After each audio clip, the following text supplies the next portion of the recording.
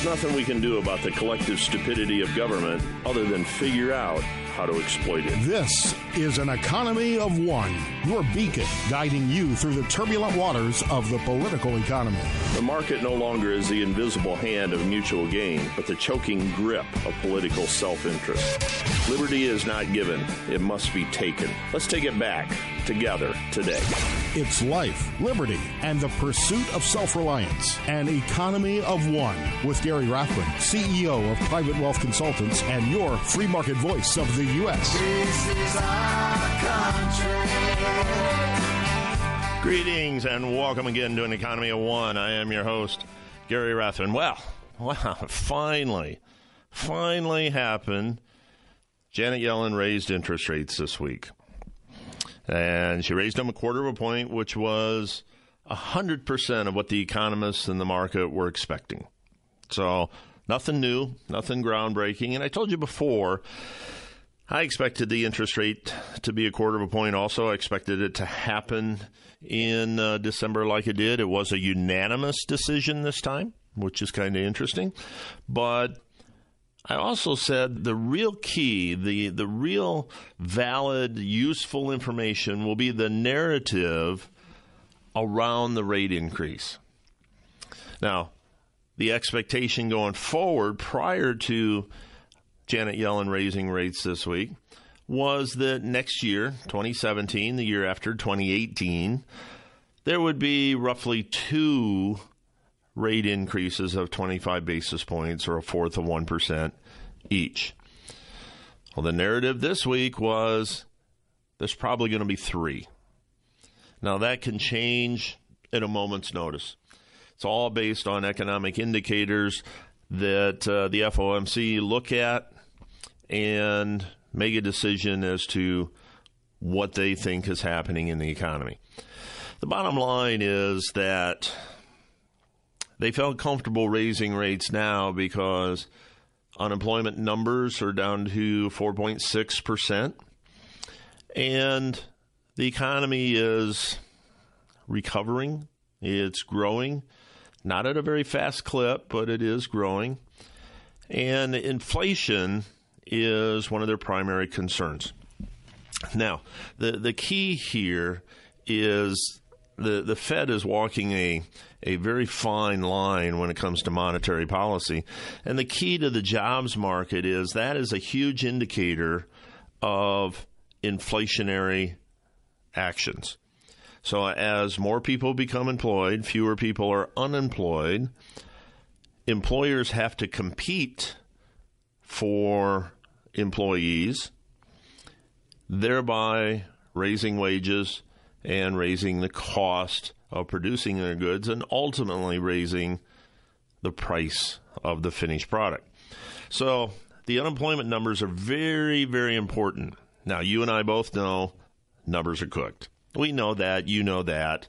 There's roughly 95 million people that are eligible to be in the workforce that are not counted part of the workforce.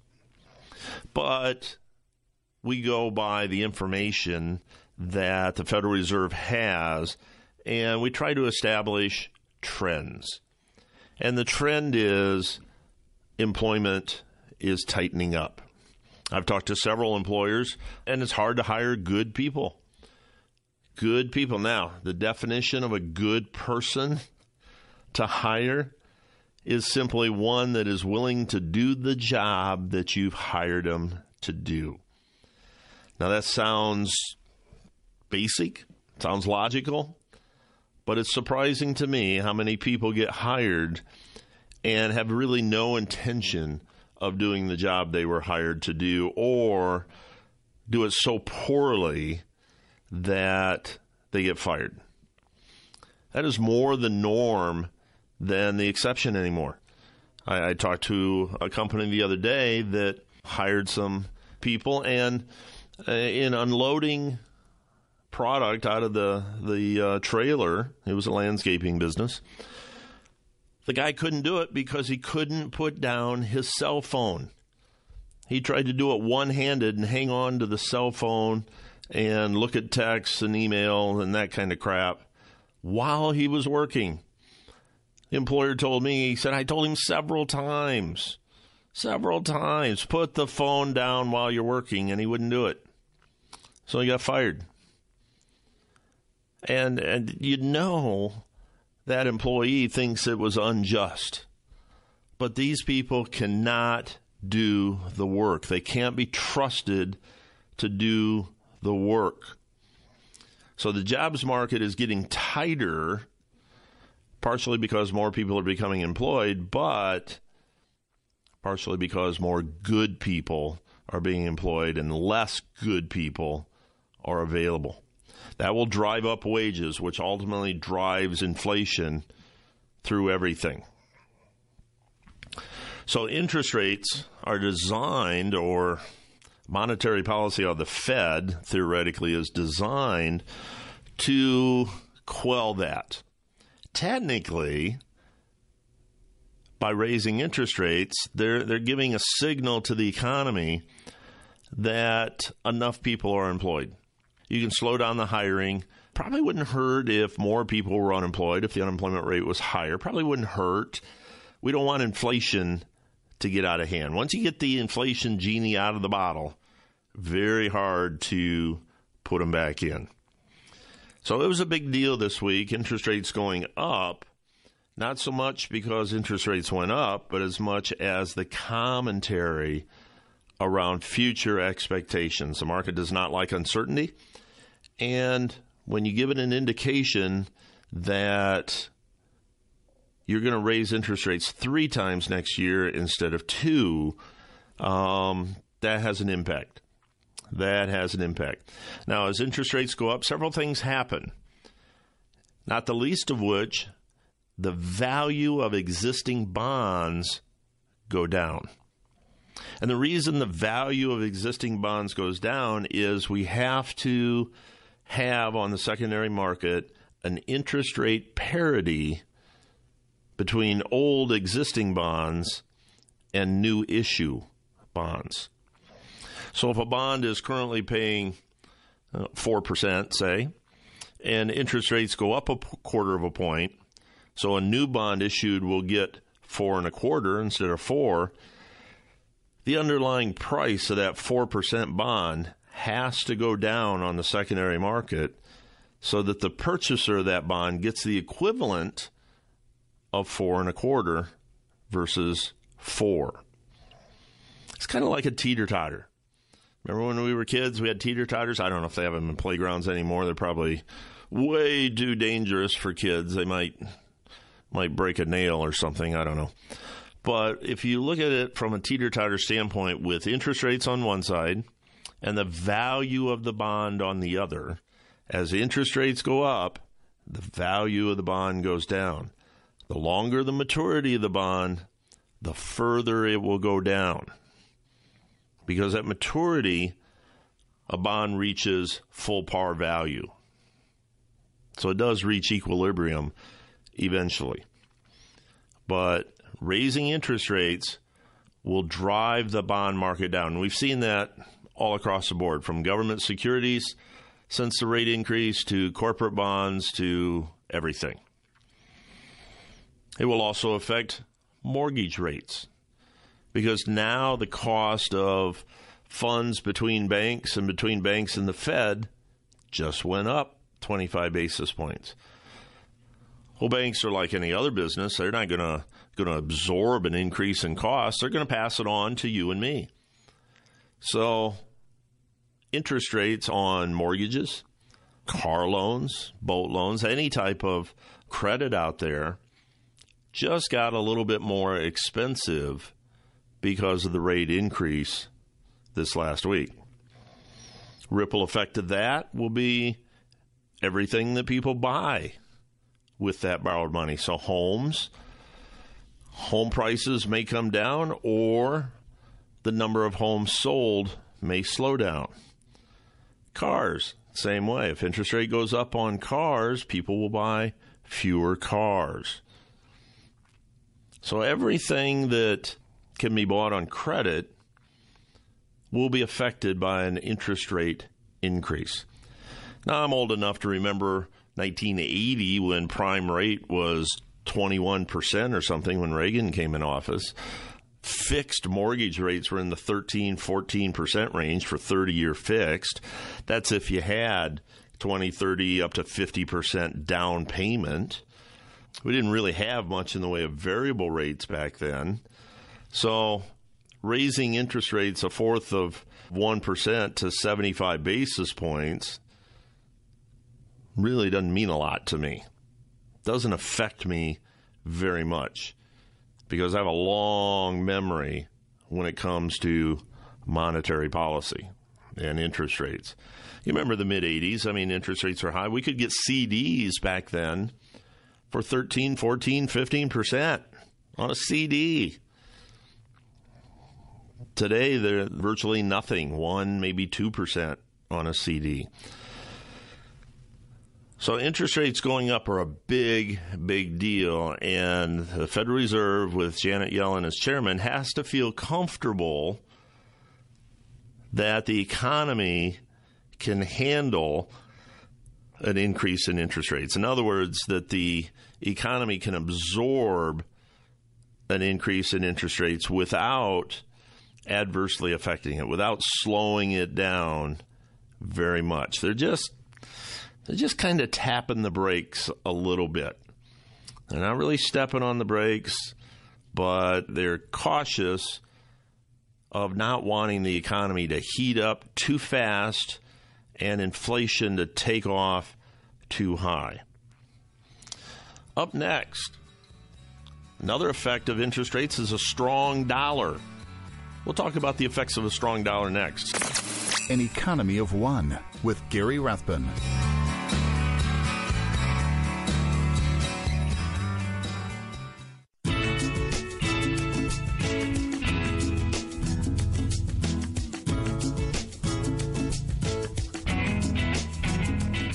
Back to An Economy of One with Gary Rathbun. Another effect of interest rates going up is that it makes the American dollar more desirable on the world market. So that's what we mean by a stronger dollar. I mean, it takes more foreign currency to get a dollar than it did before. This last rate increase, the dollar is almost on parity with the euro. That means $1 for 1 euro. Wasn't that long ago, it took $1.40 for 1 euro. Now it's down to about $1.05, $1.04 for a euro. Where this really really hurts countries is in the emerging markets. Oddly enough, China is still classified an emerging market. So their currency got beat up big time with the dollar getting stronger. A strong dollar makes our imports cheaper. We can import stuff cheaper with a strong dollar. The problem is it makes our exports more expensive. The world trades in dollars. Everything trades in dollars. Just about every barrel of oil in the world exchanges hands in dollars. We are the world's reserve currency. I don't see that changing for a long time. It may change someday, but not for a while. So when we import stuff with a strong dollar, we can essentially get more for our money. The trouble is it costs more of a foreign country's money to buy our stuff. So it hurts our economy from a export standpoint, and it creates a situation where imports are cheaper. So there's both good and bad advantages and disadvantages to a strong dollar around the world, but it has a huge ripple effect. The other thing it does is emerging market nations like China and others have borrowed money for their country in dollar-denominated debt. As the dollar gets stronger, it costs them more to pay back their debt because their currency becomes worth less. You follow me? If it took, 110 yen to pay back $1 of debt, now it takes 115 yen to pay back that same dollar. So countries that have a lot of debt that is denominated in dollars have a very tough time paying back their debt.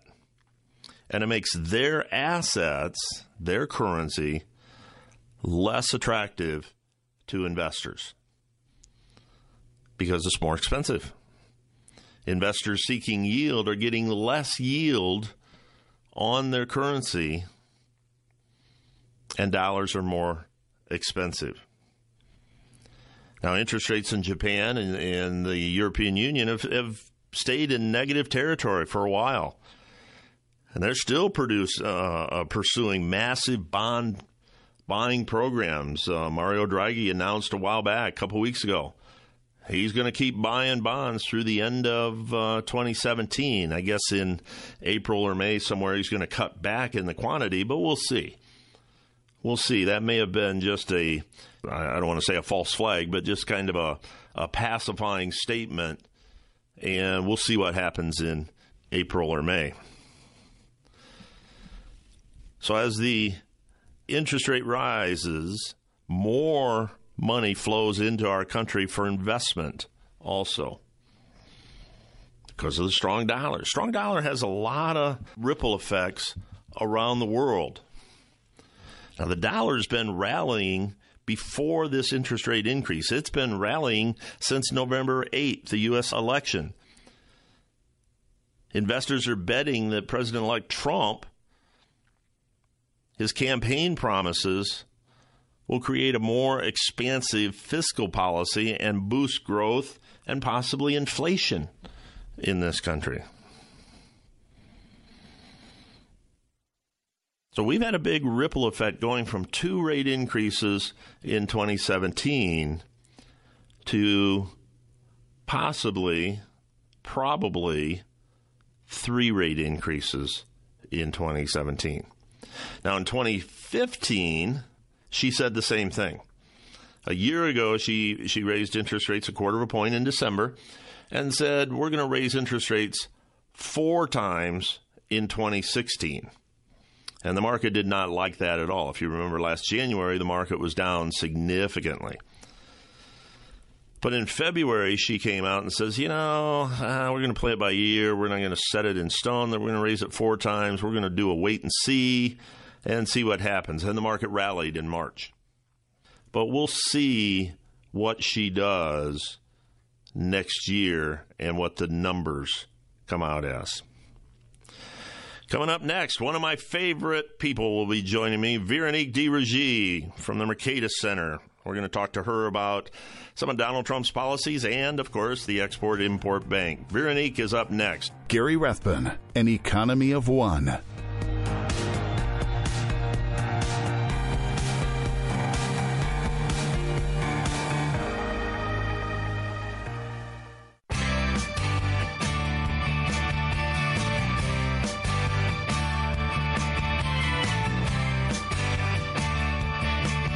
Back to An Economy of One with Gary Rathbun.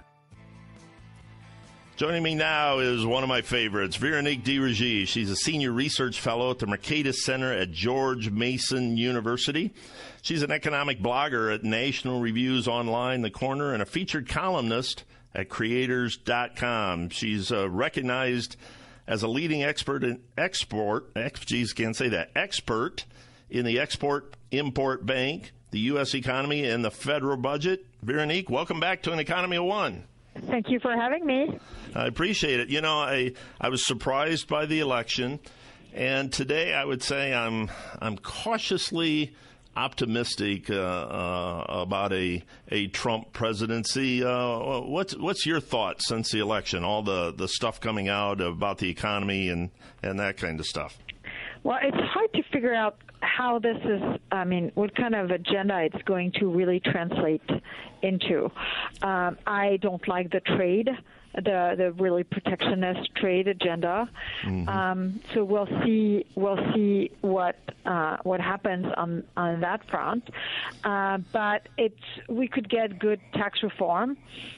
We could also get a whole lot of cronyism. So we'll have to see. I think at the very least there's some really good things that we could get. We could get concrete steps towards deregulation. We could get hopefully corporate income tax reform, and we could get a repeal or something that's close to a repeal of Obamacare.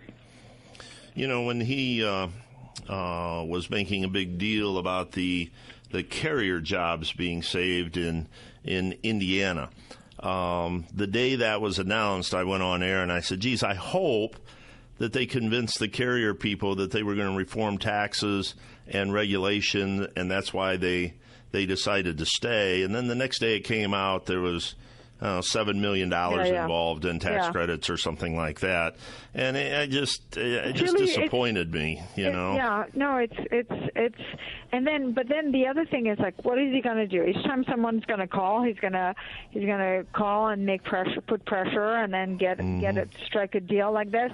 I mean, the best thing he can do is implement corporate income tax reform and deregulate. And this should go a long way to keep people there. But this is still a free country. If companies decide that it's better for them to go somewhere else, they should still be doing it. I mean, it just, it's what the government. The only thing the government can do is create the environment that makes it more conducive to do business, to do as much business as we can in the U.S. And plus, the other thing is this whole Made in America is just in such a global economy. It just doesn't actually quite make that much sense, because it actually makes a lot of sense for companies to be buying stuff abroad, right? So he's all import policies, like the fact that he's anti-trade deficit. Well, a lot of companies that are located in the United States, right? One of the ways that they stay afloat and they stay in the U.S. is because they get to shop around the world for the cheapest input that they can use in their business in America. So it's just, I think there's just a lot of things that haven't been thought through. I've always been a strong supporter of jobs here in this country. I think that we have some of the most productive and best workers in the world. We create good quality stuff. But it seems like, as a business owner myself, and a lot of clients that are in manufacturing, that kind of stuff, the regulatory burden, the tax burden is a major part of the equation that makes them uncompetitive. And I think I've read several things that are on the subject and stuff that you read. If the government just got out of everybody's way and let the free market be the free market, exactly, then I think we'd all be happy and everybody'd have a job that wants one. Yes, exactly. Maybe not all, maybe not all, but certainly it will. I mean, listen, they are free trade and globalization, sure, puts some people's job and have at risk, or eliminating a bunch of jobs in the United States. That's the thing that you see, but you don't see actually all the jobs that were created through the process, right? And we can't guarantee you that there's a one-on-one, that every person who loses their job will find a new job somewhere else. There's no way to promise this. But the thing that we also know is, like, as a country, overall, people, either through new jobs or being consumers of cheaper prices, are actually winner of a free trade system. So it's one of the hardest arguments to kind of like the case to make is like you can see some people losing their jobs, and we've seen it, right? But you don't see all the benefits. And on net, there's absolutely no doubt that we're all better off. So then the question is how do you create at the state and local level a system that is so flexible that people who lose their job can either find something else or decide to start their own business, there's a lot of possibility there that are actually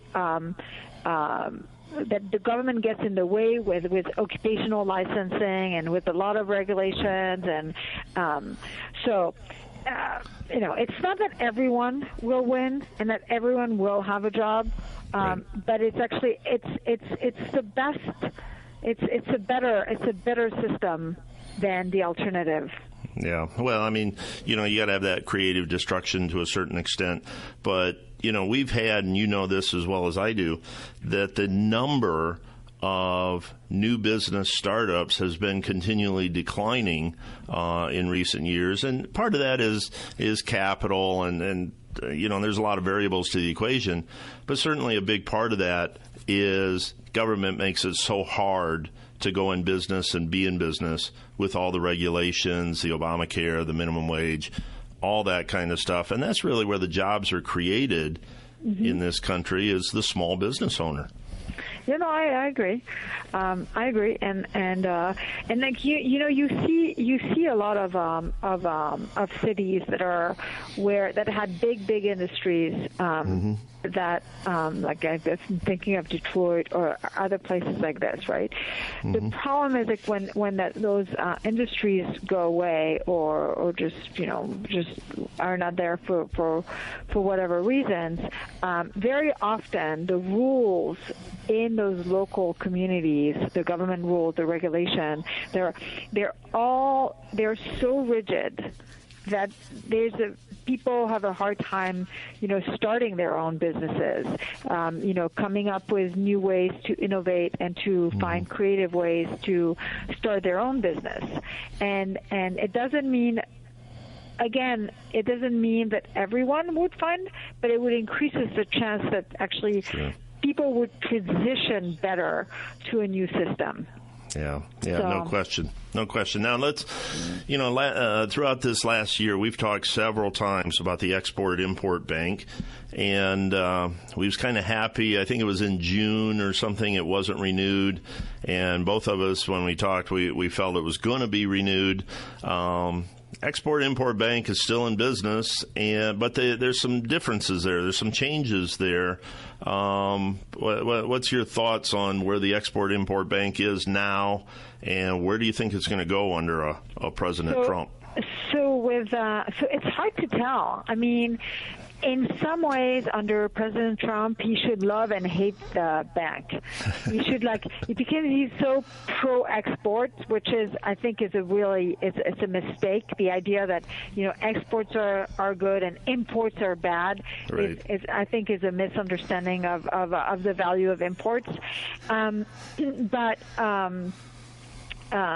So in that sense, maybe he'll be pro-XM. The other thing, though, is like he is very anti-establishment, and he sounds like he is anti-government handout to big corporation, and that's what the Export-Import Bank is, right? I mean, it's just like 65% of its activity was geared towards 10 company, 40% to Boeing alone. So I don't know where he's going to stand, but what I can tell you is what's happening with the bank right now. So you were right. So a year and a half ago, the charter wasn't renewed, and then within 5 or 6 months, by the Republicans, they renewed the charter. But because the board of directors did not have enough member on its board, you need 3 to be able to approve loans above $10 million, deals above $10 million. The bank has not been able to actually extend these loans. So right now it's been like operating, at 10 to 15%. of its capacity. And in September, there was a risk that they would pass rules to lower the number of directors that you needed on that board. It didn't happen, and this time around, I was sure it was going to the same. That I was sure that the Republicans would cave again, and they didn't. Wow. So now, so the bank is still, is still in a frustrated state, which makes me very happy. But we'll see. Like, there's a next big step, which is going to be, when they pass their big budget. So we'll see what happens then. Well, and then the latest deal by Boeing is a $17 billion deal with Iran.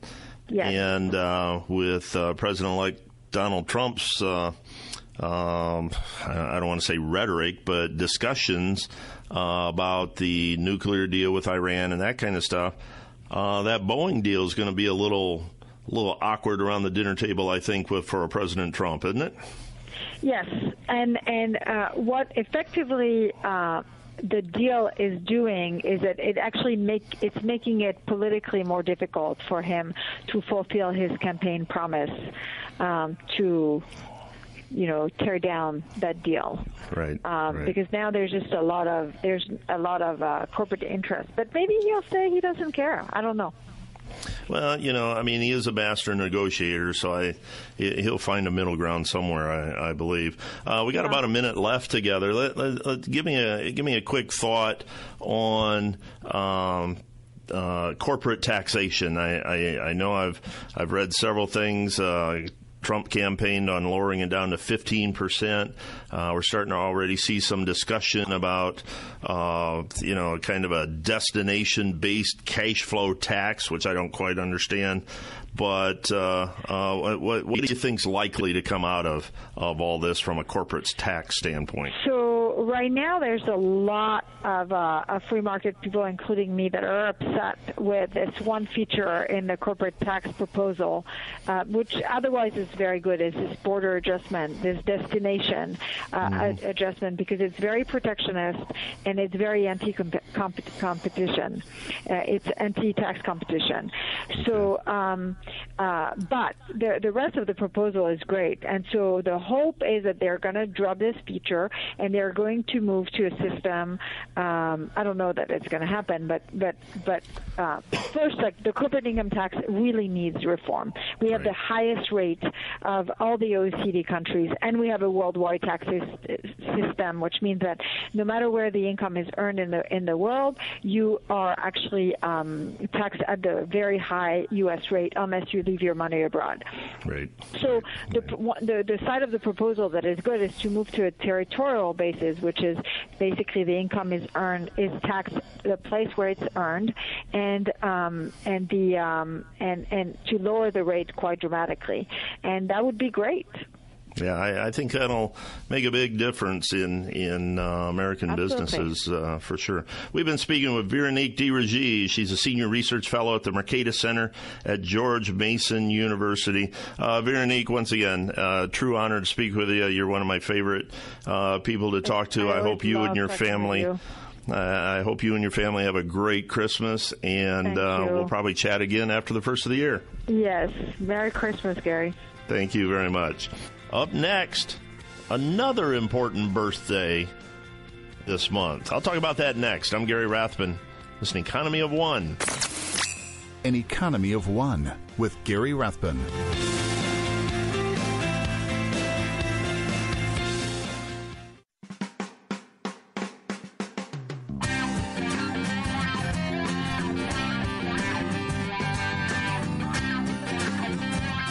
Back to An Economy of One with Gary Rathbun. In addition to Christmas, there's an important birthday that I wanted to point out in December. And this last week, December 15th, 1791, we celebrate the anniversary of the Bill of Rights. Now, this is interesting because when the Constitution was ratified, it was discussed and debated very heavily that we needed these 10 amendments. We needed these Bill of Rights because some of the people that were in charge of endorsing the Constitution, writing it, signing it ultimately, taking it back to their states, felt that the Constitution in and of itself did not protect all of the individual important rights. The Bill of Rights was talked about during the Constitutional Convention, but in the end, it was overruled. It wasn't added to the Constitution.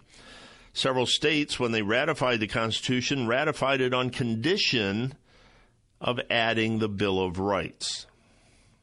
Now, it took a couple years to get the Bill of Rights added, and a lot of debate around it.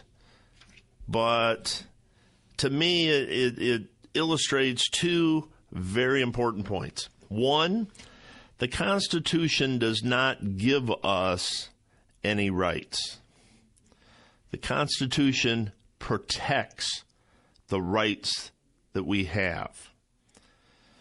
The Founding Fathers felt that the rights of men are a natural right, a God-given right that is not given to us by governments or anybody else.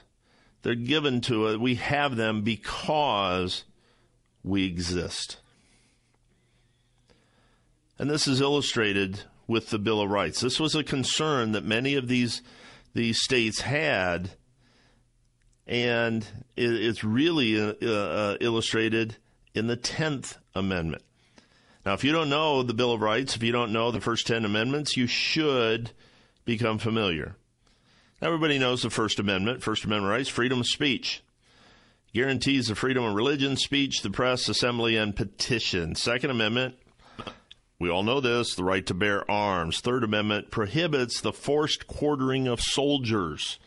That was a big deal back then. Fourth Amendment protects people from unreasonable search and seizures. Fifth Amendment, self-incrimination. Sixth Amendment protects the right to a fair trial by jury. 7, a right to a jury trial in civil cases. Eighth Amendment prohibits excessive bail and cruel and unusual punishment. And the Ninth Amendment emphasizes that certain rights being listed in the Constitution does not mean those are the only rights that belong to people. And the 10th Amendment states that any powers not granted to the federal government are reserved to the states and to the people. Now, these first 10 amendments are critical to your liberty. At the time when the Constitution was ratified, I probably would have been one of the anti-federalists. I probably would have been one of the ones that would have demanded the Bill of Rights had I been in that position. These rights are critical to liberty. We need to know what they are so that we can recognize when they're being violated. We've talked about civil asset forfeiture and self-incrimination, Second Amendment, right to bear arms. Most recently, we spent a lot of time talking about free speech in the context of fake news and that kind of stuff. It's critical that you know what your rights are so that you can recognize when they're being violated. I can't stress that enough. But happy 225th anniversary, birthday, whatever you want to use, to the Bill of Rights. 225 years ago was important. I think it's more important today. I want you to have a great day. Be an individual. Be self-reliant. Be an economy of one. I'm Gary Rathman. See you next time. This is our country. The views expressed on this program do not necessarily reflect the views of this station. Listeners should consult their own financial advisors or conduct their own due diligence before making any financial decisions. Private Wealth Consultants is an SEC-registered investment advisor.